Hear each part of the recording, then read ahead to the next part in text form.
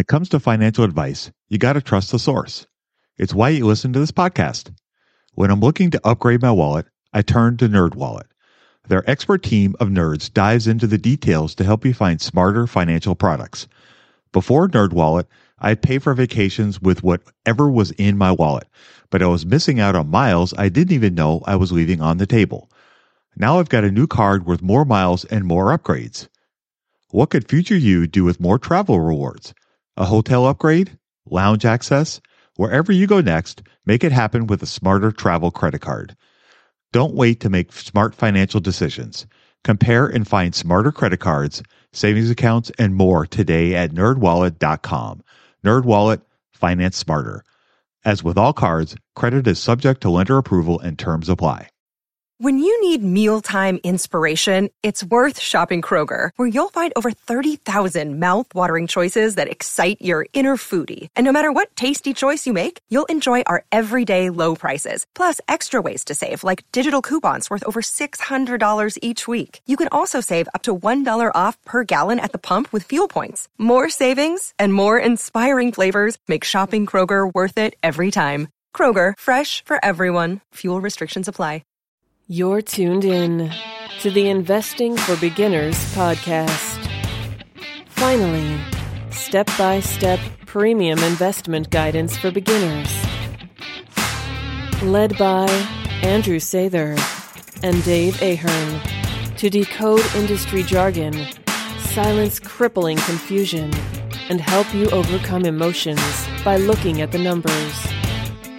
Your path to financial freedom starts now.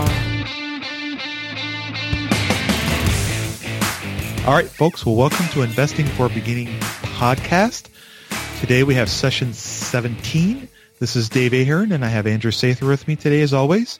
Today we're going to have a little fun and talk about cash flow statements. We're going to walk you through how to read a cash flow statement. I thought this would be very fun and a little interesting. I'm hoping to learn a little bit too, so I think this is going to be fun. Andrew, we're going to talk a little bit about Berkshire Hathaway, since we've talked a little bit about him in the past. He's kind of a little bit of the maestro and the mastro. So we'll talk a little bit about Warren Buffett and his company and how he lays out his cash flow statement and dive a little deep into that. So Andrew, why don't you go ahead and start us off? So I think it's important to understand where the cash flow statement lands when it comes to the financial statements in general. So every company needs to submit an annual report. And this is any company that's listed on any U.S. stock exchange. They are all regulated by the SEC, and they're all required to submit what's called a Form 10-K, which is their annual report. It shows the past 3 years of financial data on the income and the cash flow, and then the last 2 on the balance sheet. So when you hear these different statements that we're referring to, there is the 3 major ones are broken down into an income statement, which let me explain in a simple way what each of these 3 mean. But there's an income statement, there is a balance sheet, and there's a cash flow statement. So a great way to understand what happens on business level is to compare that to how it happens on the personal level, because we all know how the personal level of finances work because we all live it. So when you look at an income statement, that's kind of actually the same as looking at like somebody's tax return. So what's going to be on an income statement is going to be how much money somebody makes as a salary from their job. Simple enough. And really, when you look at companies in the stock market, it's the same way. It's calculating how much they are earning every single year. It's factors in things like taxes, other accounting terms like depreciation and interest and all those types of things. But at the end of the day, you have what's called a bottom line, and it's called the bottom line. It's another way of saying profits, and it's literally the bottom line on the income statement, and that tells you how much a company has earned, what their profits are, and it's the same way with you in your life. It's how much you bring home from your job. You can think of maybe revenue your gross income as what the revenue row is on a company's income statement, and then however much you pay in taxes, and then you have a net income, and that's the same as the net income on a company's income statement. So the next one would be a balance sheet. And if you think about a balance sheet for a company, it's the exact same as a person's net worth. So if you, the person, were to add up everything that you own minus all of your debts, that gives you your net worth. So let's say you have a spreadsheet, you got your house on there, the resale value of your car or cars, and then maybe a couple of investment accounts, brokerage accounts, maybe a savings account or two, maybe a couple of retirement accounts, and then you got your debts. You got maybe a credit card, student loan if you're young, maybe a home equity line of credit if you're older. And all those things added up onto a spreadsheet, they make your assets minus your liabilities. That equals your net worth. And for a company, it's the exact same way. They have a balance sheet, and there's all these different rows and columns and all these different numbers. But if you look closely enough, you'll see it has the same concept as if you were to make a spreadsheet at home. You have a row that's called total assets, and then you have a row that's called total liabilities. And then when you subtract the liabilities from the assets, you get what's called shareholders' equity. And that can be seen as the same as the net worth of a company. If the company were to close tomorrow, basically they would take all their assets, they would sell them off, and they would pay off all their liabilities, and whatever's left would be distributed out to shareholders. So when we talk about Benjamin Graham and value investing and intrinsic value, and then finding a margin of safety, emphasis on the safety, and that margin is the difference between the intrinsic value, we start by using price to book value, or book value, by the way, is the same as shareholders' equity, because it is on the most basic level a way to show what a company is worth. Because of that exact scenario, if you were to liquidate a business and you're going to sell everything off, just like if somebody were to pass away and their estate would be divvied up, the debts would be paid off, and the rest is distributed out. And I'm sorry, I lost my train of thought. My dog was humping my leg. Bottom line, okay, the balance sheet, that's what it is. It's the same as the net worth of a company. It's the same as the net worth of an individual. And it's really a great basic way to figure out what the company is worth and what they own, what they owe. So the last one, which we want to focus on today, is the cash flow statement. And in a sense, this one is more like your checking account balance is one way I like to think of it. You have your earnings that are coming in from your job, and then things go in and out of your checking account, but you always need to have some sort of liquidity in your checking account, because if all your bills come due at once and then you don't have enough money in there, you're going to have what's called a liquidity problem. And this is what they have in the stock market with businesses. And so when businesses don't have cash, real, live, cold, hard, physical cash, then they often have to take on a lot of debt to get cash quickly. And in some cases, you'll see companies go bankrupt because they have these short-term liquidity problems. So the cash flow statement can actually tell you exactly what the cash balance is in the account, basically what their checking account balance is.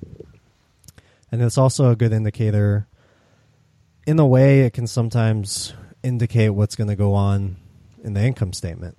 So, if you have a couple of good years of cash flow, sometimes that can just indicate, and you'll see it reflect in the earnings a year or two later. It's really kind of one of those accounting things that I don't really want to get into, because my dog just humped my leg and I don't want to put my mind there right now, and let's just keep it all simple. So really, I like to look at the cash flow statement as a checking balance, and I'm going to tie it in at the end of why that kind of makes my philosophy about the cash flow statement different than a lot of the other investors out there. A lot of really respected investors and successful investors use the cash flow statement to predict either the value of a business or the value of how much cash they're going to get into the business. and they'll use that to kind of predict where earnings are going to go and what kind of growth the company is going to see. I've talked before how, like on Shark Tank, this is something they like to do a lot, and it works really well with, particularly with businesses that are growing. And again, I mean, if you want to go on the blog and check out one of the articles I did about net cash, I really go in depth and into detail about how for growing companies, small companies in that growth stage, how using the cash flow statement as a valuation metric can really be beneficial to people in that stage. But I take kind of a different stance when it comes to looking at the cash flow statement overall and really seeing it as more of a checking balance than as a predictive measure. That all said, we're still going to cover it in a general way and kind of like a step-by-step approach, but also try to keep it simple like I have just now so that you can pull up a cash flow statement on your own at home and not feel completely overwhelmed. I have one pulled up right now in front of me on my screen, and, you know, the font's like at a 6, and it's just, I don't know, probably 40 or 50 lines of all these different really big jargon, accounting, business words that, I mean, it's very overwhelming if you don't know what you're looking at and you don't have this kind of like guide map of how we can dissect it. So that's what we want to try to do today, is try to give you that overview and that guide map so you can do the research on your own whenever you want to. I like the way you put that. That was, you know, the guide map is, you know, something that I think is critical to something like this. I know for myself personally, when I started trying to work through these documents, it was confusing. It's, you know, there's a lot of accounting, and really makes me wish I'd paid attention to my accounting classes when I was in college, because I sure didn't. But when I started reading through these, you know, it was one of those situations where I had to kind of look back. What does this mean? Excuse me. Look back. What does this mean? What does this mean? What does this mean? You know, eventually you get to the point where you do understand what the terms mean and kind of how they work.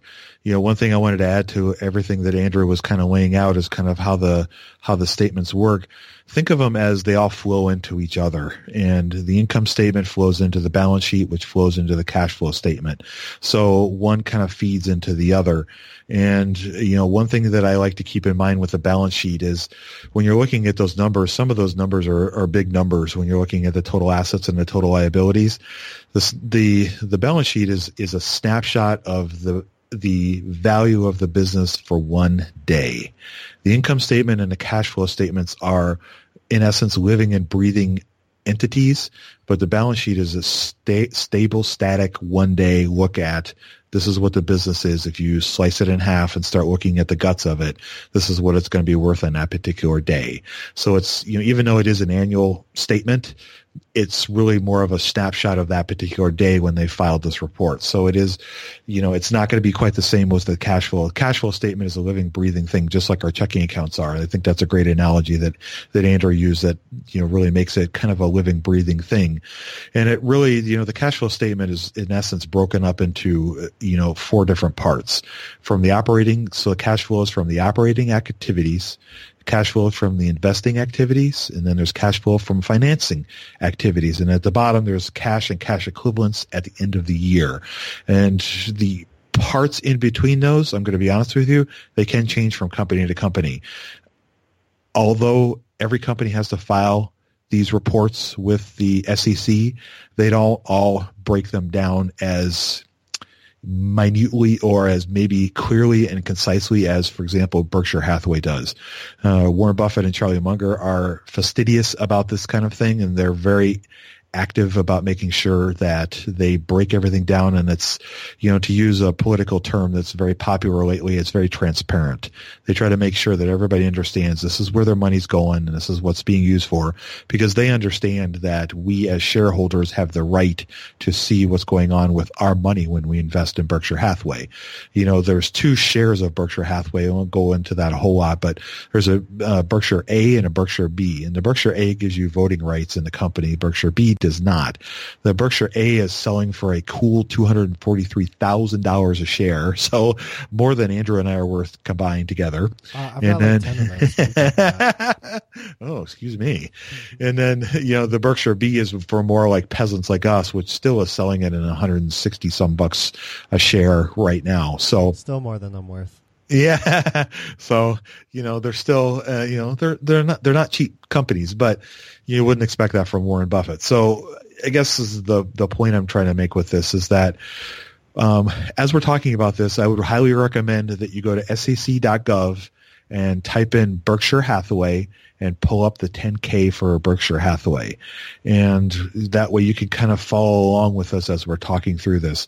Now, as somebody who is, teaching himself how to do this myself, as I've gone through this on other companies when I've been writing articles, I can tell you from experience that there are some companies that are not as clear as Berkshire's is. And I don't know if they're doing it intentionally or if they're just, they just don't pay as much attention to it. They don't think it's as important as Warren Buffett and Charlie Munger do. So, this is kind of a little bit of a treat because as you're looking at it, it's like everything is weighed out and it makes sense from where things are going and what's going with it. So with all that, Andrew, why don't we go ahead and start talking about the cash flows from operating activities?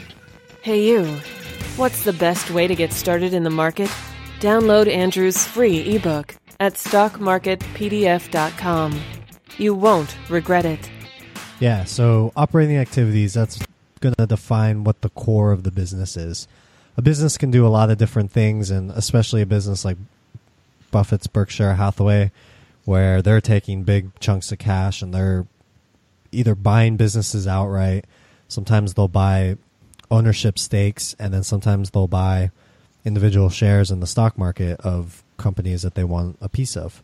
So when we talk about operating activities, we are basically operating activities is excluding other aspects like what I just talked about with trying to buy a company out, or things like debt and other financial shenanigans. The operating activities are going to be the core business. Basically, if you take a grocery store, how much money they're bringing into the cash register, minus how much they are paying their employees, minus how much it costs to keep the lights on, minus, what did I miss? How much they pay for the food themselves. And so in a nutshell, that would be operating activities. So in Berkshire's operating activities cash flow portion, the very top, they have net earnings, which, like we said, that's the bottom line. That's the part of the income statement that all the analysts on Wall Street care about, other than earnings per share, which is a derivative of net earnings. Anyway, that's going to give us the core of the business. There's a couple other things on here. Let's see. Investment gains and losses. I don't know if, Dave, maybe you can comment. This generally wouldn't be in operating activities, but maybe because Berkshire is like a conglomerate and they own a lot of companies, then they include this part in operating activities. Yeah, that's exactly why they would do that. Okay, because I mean they're different than like the grocery store example in that their core business is almost buying businesses outright. Yes, it is.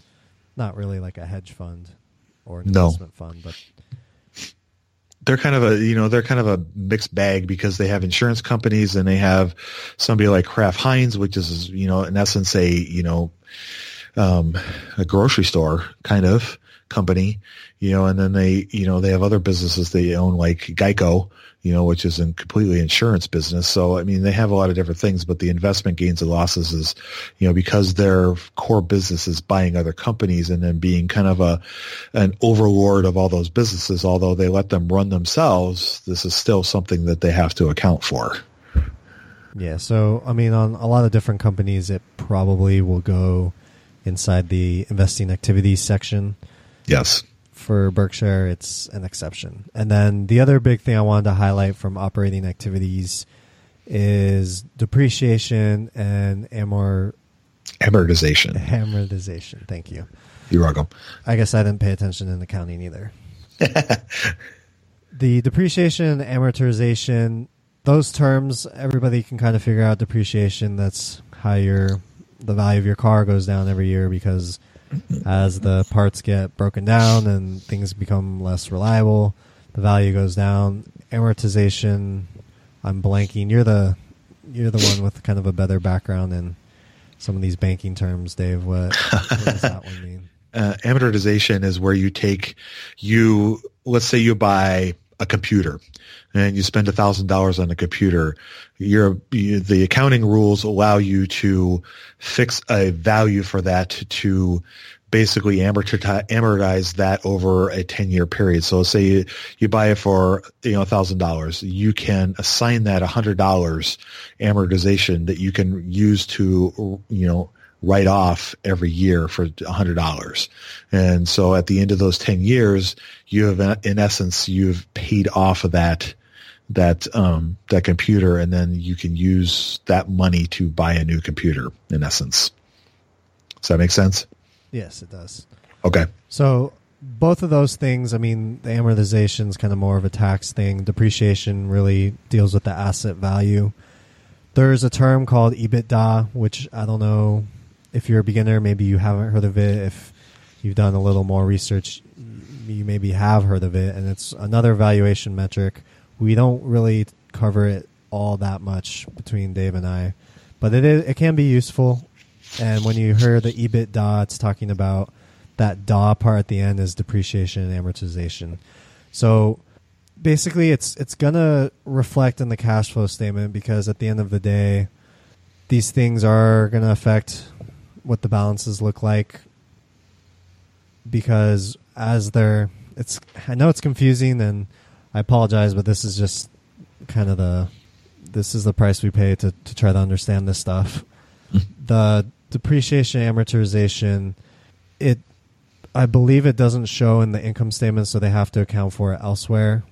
But everything, like kind of how Dave said, everything flows through each other. These things all have checks and balances. So you might see, and I'm giving an example, I don't know if this is 100% true, which is, again, why it's important, why I like to keep things simple is because you can spend hundreds and thousands of hours analyzing every single number and not coming up with an actionable thing for your investing. I mean, you could spend an hour analyzing, you could spend 1,000 hours analyzing. It's not going to change your result as far as the market's not going to reward you for spending more time. It is obviously important to spend time researching, but let's try to get an overview, which, don't worry, we'll give it to you at the end. But again, this is just to try to give you little bits and pieces where you can understand the big factors of the cash flow statement.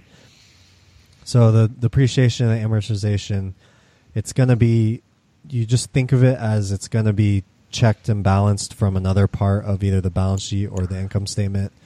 The amortization probably won't show in net earnings, but will actually affect how much cash they're getting into their checking account, let's say, because of tax, basically for tax purposes.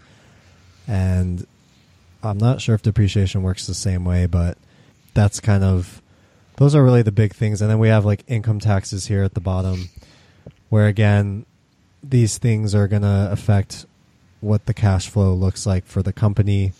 And it gives you more than just the income statement, because the income statement is going to tell you, it doesn't include these tax specific things like amortization or the balancing of, maybe the balance sheet has a higher asset value than it's really worth, and so that's why the depreciation needs to come out.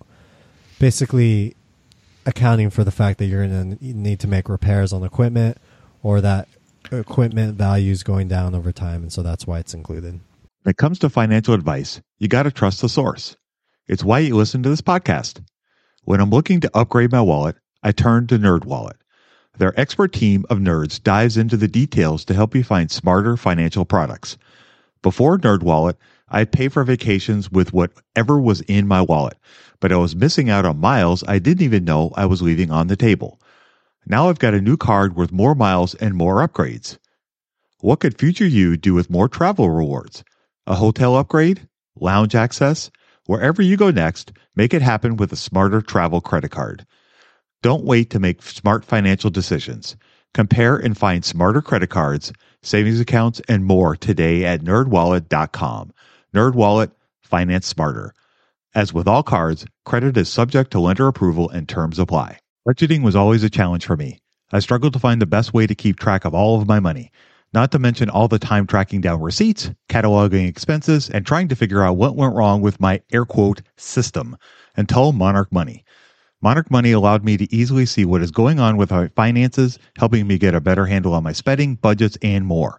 It's my go-to app every day, more so than my bank, because I can quickly see where I am with my budgets and spending, allowing me to invest more and spend time on the things that I want to do. It's my GPS for money. Monarch is the top-rated all-in-one personal finance app. It gives you a comprehensive view of all of your accounts, investments, transactions, and more. Create custom budgets, set goals, and collaborate with your partner. And now get an extended 30-day free trial when you go to monarchmoney.com/beginners. Unlike other personal finance apps, Monarch's simple, intuitive design makes it so easy to set up, customize, and use. Monarch has built-in features to collaborate with your partner, family, or financial advisor. Invite them to your account at no extra cost, and they'll get their own login info and a joint view of all of your finances. Monarch is the most customizable budgeting app. Change the layout of your dashboard, toggle between light and dark mode, create custom budgets and notifications, set up automatic rules for transactions and notifications, and more. In fact, Monarch Money is one of the first to bring you direct Apple Card, Apple Cash, and savings syncing with the latest iOS 17.4 update. Now you can sync your wallet directly for seamless budgeting. After trying out Monarch for myself, I understand why it's a top-rated personal finance app. And right now, get an extended 30-day free trial when you go to monarchmoney.com/beginners. That's monarchmoney.com/beginners for your extended 30-day free trial. Mm-hmm. Yep, exactly. Nope, you're right. All right, so we talked a little bit about that. Let's move on to the cash flow from investing activities. Now, this one here, as you can notice, there's a lot of purchases. And one of the things that I like about the way that they lay this out is we were talking a little bit about when Buffett and Munger will buy a company. Right here, they have a line item that says purchase of Kraft Heinz common stock. So in 2015, they laid out $5,258 million to buy Kraft Heinz common stock. And so that in 2015, they bought that company along with another company. But the nice thing about this is that they lay this out so you can see that outlay of money that they use to buy that company. You also notice that they have purchase of U.S. Treasury bills, purchase of equity securities, and you notice that these are all in parentheses, which means it's a negative number. So that means that the money has been taken out of their account and given to the U.S. Treasury to purchase those. So that's a negative against their cash flow. So just like when we buy groceries or we buy gas or we buy, stocks, it's cash flow out. It's, it's still an asset because we have it. We can sell it. We can come back with it. But as far as the cash flow goes, it's the money is going out of our account. So the cash flow from investing activities, this right here is going to show all the different, investing activities that this company has. Now, some companies, when you're going through their 10Ks, you're not going to see as much of this as you will with, for example, Berkshire Hathaway. Let's say you look at somebody like Apple, for example, they may have much fewer line items on theirs than they will here, just because they may not be investing as much money in investments as Berkshire will. So it really kind of depends on the company. And each of these activities are going to be different as you're going through the cash flow statements. Typically, the cash flow is from the operating activities. That's going to be the biggest chunk. Then when we look at the investing activities and the financing activities, they may be lesser or more. So you'll see all the different items in here. And you'll notice that, at the bottom, the net cash from investing activities is a negative number. So that means that they've outlaid more money than they had in their account. Technically, they've quote unquote overdrawn their account, which they really haven't. But, as the cash flow statement is flowing down here, that's kind of how this works. And so that's really, I guess, my thought on the cash flow from investing activities. Andrew, did you have anything else you wanted to add? I mean, that was perfect. I would just add, the investing activities, I tend to notice that they're negative quite often. Mm-hmm. And it makes sense because some of the other things on there, like you see purchases of property, plant, and equipment, another way of saying purchases of assets. So these are ways that either the company is reinvesting in the business to create more cash flow down the line, or like Dave said, they're buying treasury bills, common stock. So, I mean, unless they're going to make a big, I guess, sale of a investment that they're holding, then you'll tend to see that number be negative, and that's fine. I mean, when you think about it, it just means they're reinvesting in the business, or even like you said, Dave, you talked about how the assets might be growing, but that's still cash flow coming out of the account. So it's not a bad thing, because if it's going to counterbalance the balance sheet and we're going to have higher assets there, then even though our checking account's lower, at the end of the day, we're still worth more. So I kind of like to look at it that way. And I want to, before we move on to the financing activities, I want to make a disclaimer that the whole thing I was talking about with the taxes and the depreciation and amortization, again, if you want to get into it, feel free. Don't take what I'm saying. Just take it with a grain of salt, because there's positive values and negative values depending on how the accounting is all working. And you just have to do a lot of comparing between the different statements to really get the complete picture. But bottom line is you want to make sure you're getting positive operating activities cash flow, and that the big numbers like net earnings and the maybe the lack of presence of really big expenses there will show that the core health of the business is still good. And that's really what we care about.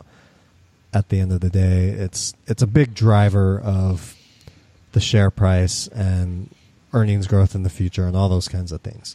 So the third section here, we're going to talk about financing activities. It's very similar to the investing activities that we just covered. This is going to talk more about what's going on in the balance sheet in the sense of when it comes to the liability side. So basically the debt, you'll see things like when they repay either short-term debt or long-term debt, or when they take out debt. You know, you take out a loan at the bank and you get cash in hand, and that's cash that you could deposit into a checking account right then and there.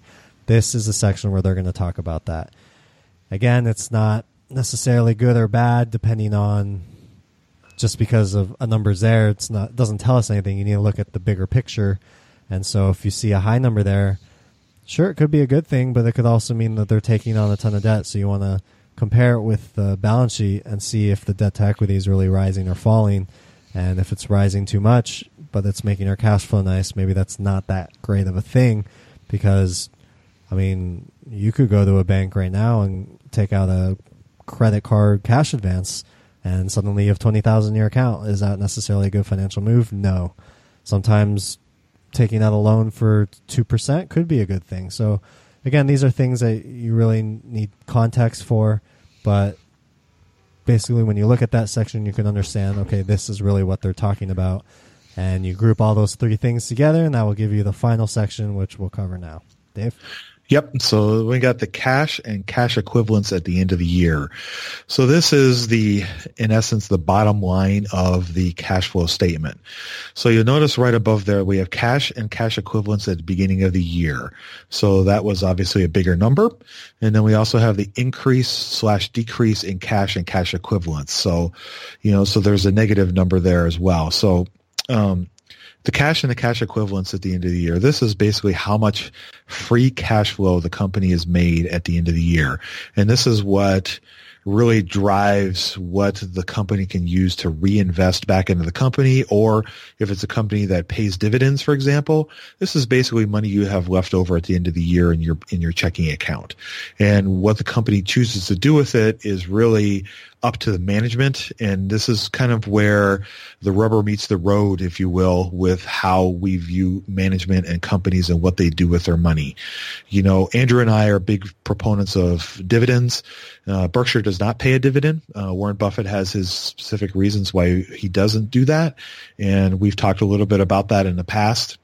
but he's a fantastic capital allocator, which means that he is amazing at using that money to buy other businesses to generate more assets for his company, which increases the value of his company and so on. Not everybody is Warren Buffett, just like not everybody is Michael Jordan. There's one of them and that's it. But the cool thing about this is when you're looking at this is where you can kind of tell, what kind of management you have, because then you can see, if it's a more mature company, like let's say Coca-Cola. Coca-Cola chooses to use the majority of their cash and their cash equivalents to pay a dividend at the end of the year. And I'm going to back up real quickly. Cash and cash equivalents. So cash obviously is, the green stuff. The cash equivalents, what that breaks down into is other cash-like things, whether it's it could be receivables, so money that you're owed. It could be investments that you've cashed in on. It could be CDs that you have. It could be money that you have sitting in your savings account. Not that a company this size has a savings account, but that's really kind of what that is. And the thing that I really like about what Berkshire does that I have never seen another company do, which is really cool, at the bottom of this, they have cash and cash equivalents at the year are comprised of the following. So we mentioned earlier that Berkshire is kind of a catch-all for a lot of different businesses that they own and run. And insurance and other is one line item. Railroad, utilities, and energy is another line item. And finance and financial products is another line item. So that 28048 number we're looking at, they break that down so you can see where this cash is coming from. You can see the largest portion of it is the insurance, and that's a whole other conversation. But Geico and the other insurance businesses that Berkshire has are cash generating machines, and so Buffett has enormous amounts of cash that he's sitting on waiting to use in some way, shape, or form. And the majority of he gets is from the insurance businesses. As you can see, the other businesses, they do fine. The finance and financial products would be Wells Fargo and American Express. They are not as big a provider of cash for him, but the other ones, they are very much so. And so, you can see kind of where this is all coming from. And I think it's kind of fascinating how he breaks that down. Andrew, did you have anything else you wanted to add? Yeah, that's really cool. I'll just say, so just, I guess, to wrap up, cash and cash equivalents at the end of the year, this is the one that I'm going to look at when it comes to me making a valuation on the cash flow statement. So I have several ratios that I like to use for the income statement and several I like to use for the balance sheet. But if we go back to the metaphors I made for the 3 financial statements, I'm really concerned when it comes to the cash flow having a checking account balance is the same way I'm concerned with having a checking account balance in real life. Obviously the big goal is to try to get that income as high as we can get it. So whether that's getting a raise, picking up a second job, whatever that may be, that's going to unlock a big chance for us to have wealth in the future. And the more you can increase that that income stream, the faster you'll grow wealth, and actually the faster it'll all compound, because now the wealth you have in your balance sheet, quote unquote, you can use to buy stocks, put in your retirement account, and those will create income streams, and those will create compounding interest. So, that's why a big part of why I like to focus on dividend stocks is because it's creating these income streams, and it's making that first financial statement of our life, the income statement, the one that's bringing cash flow in to our finances. That's why there's such a focus there, and why I don't see a true investment unless it's creating an income stream for me. And those income streams are just going to grow and compound over time. And that's how wealth is going to be built. Wealth is not going to be built by focusing on increasing the balance sheet numbers. It's going to be by the income numbers.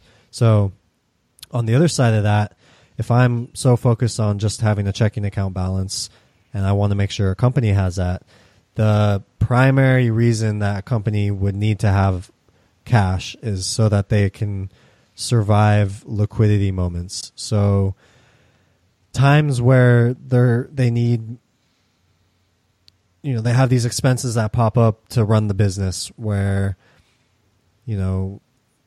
maybe a big shipment comes in that you need to pay for, in order to keep the business running. Maybe there's some emergency where a building breaks down and you need to spend a bunch of money to fix it so that things can get back to operating. There's all these millions of types of different factors and disruptions that can happen in the business that a company needs cash for.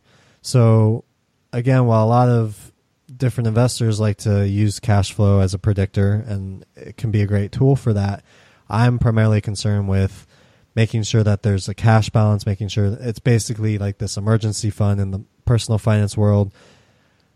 Everybody likes to talk about having a 3 to 6 month cushion of emergency fund in case you lose your job. Well, what's losing your job? Losing your job is losing the income stream. And that income stream is, again, that first financial statement. So same thing with a company. If a company comes across a year where they didn't sell as much product as they usually do, they'll likely have the same expenses as they had the year before. So if you have a really bad year and you need to recover from it, I mean, do you want to take out more debt like we said? And if it's at a high interest rate, that's going to hurt the business long term. Or are we going to have enough cash on hand where we can burn through some of that cash, get through the rough patch, and continue on in a nice growth pattern for the long-term plan and the long-term journey of the business? So that's why I just focus on this cash and cash equivalents at the end of the year. In that blog post I mentioned, I actually call this net cash. And it's funny because most everything in the finance world and with the stock market is very defined. Earnings means earnings and assets mean assets. But when you come to the cash flow statement, that term net cash, you can Google it. And the last time I Googled it, there was actually 2 or 3 different definitions with different parts of the cash flow statement for the same term. So it's really a toss-up, and that's why it's another reason to be careful if you're really going to do this kind of stuff in depth with a scientist dissection kind of mindset. Really just be careful with that. I think, did you cover the increase/decrease in cash and cash equivalents, or should I cover that real quick? Why don't you cover that real quick? Okay, so they kind of label it differently. I think in most cash flow statements, I've seen it as like change in cash and cash equivalents, and that's basically going to talk about the difference between the cash at the beginning of the year, difference between what it is at the end of the year. So some people like to use that number because, I mean, it makes sense. If you have 3 years of you spending more cash than you're keeping, then obviously that can be a warning sign. But again, at the end of the day, I just care about that final value because I want to make sure that there's enough to weather the storm. Now, to use that metric successfully and to be able to use it in the whole scope of how we use all of the other metrics that I talk about on 7 Steps to Understanding the Stock Market, that free ebook that I offer, where all the different ratios are on there. What I like to use is the price to cash. So it's very similar to price to earnings, price to book. We're basically going to make sure that in relation to the size of the business and everything else within it, as long as price to cash is reasonable, I don't need it to be spectacularly perfect or very, very attractive or very, very low. But as long as it's somewhere around 10, and it's really a loose parameter, so even something like a 30 or even a 40 could be okay depending on the entire picture. But just to make sure, compared to the earnings, compared to the whole asset value, book value of the business, as long as the cash balance of a business is reasonable, as long as it's enough to give some short-term buffer against liquidity, that's all I care about. And so you can pick and choose how deep down the rabbit hole you really want to go or how simple you want to make it. This is how we perceive it, and this is the best way we could figure that we could break this down for you. And feel free to take the information and run, but in a nutshell, that's the cash flow statement. All right, folks. Well, that's going to do it for today's session. Thank you very much for listening. We hope you enjoyed our discussion of the cash flow statement. We tried to break it down as simply as we could for you and tried to give you some specific information on different things. If you have any questions or you'd like to talk to us more about this, please reach out to Andrew and I so we could get you on the show and we could chat a little bit. We'd love to have some more people on here to talk about investing and see what we can do to help you with this. That's what we're here for. Remember, we're trying to learn how to invest with a margin of safety, the emphasis on the safety part, and we want to help. So we're here for you. And if you have a moment, please give us a review on iTunes. We want to see how we're doing. We want to see what people think of our show, and we want to have more people be able to see us and hear us so that we can help more people, because that's what we're here for. Without any further ado, I'm going to go ahead and say goodbye. So thanks for listening, and you guys have a great week. We'll see you next week. We hope you enjoyed this content. 7 Steps to Understanding the Stock Market shows you precisely how to break down the numbers in an engaging and readable way with real-life examples. Get access today at stockmarketpdf.com. Until next time, have a prosperous day. The information contained is for general information and educational purposes only. It is not intended for a substitute for legal, commercial, and/or financial advice from a licensed professional. Review our full disclaimer at einvestingforbeginners.com. Hey guys, it is Ryan. I'm not sure if you know this about me, but I'm a bit of a fun fanatic when I can. I like to work, but I like fun too. It's a thing. And now the truth is out there. I can tell you about my favorite place to have fun. Chumba Casino. They have hundreds of social casino style games to choose from with new games released each week. You can play for free anytime, anywhere. And each day brings a new chance to collect daily bonuses. So join me in the fun. Sign up now at ChumbaCasino.com. No purchase necessary. VGW. Void where prohibited by law. See terms and conditions. 18+. Lucky Land Casino, asking people, what's the weirdest place you've gotten lucky? Lucky? In line at the deli, I guess? Aha, in my dentist's office. More than once, actually. Do I have to say? Yes, you do. In the car before my kids' PTA meeting. Really? Yes. Excuse me, what's the weirdest place you've gotten lucky? I never win and tell. Well, there you have it. You can get lucky anywhere, playing at LuckyLandSlots.com. Play for free right now. Are you feeling lucky? No purchase necessary. Void where prohibited by law. 18+. Terms and conditions apply. See website for details.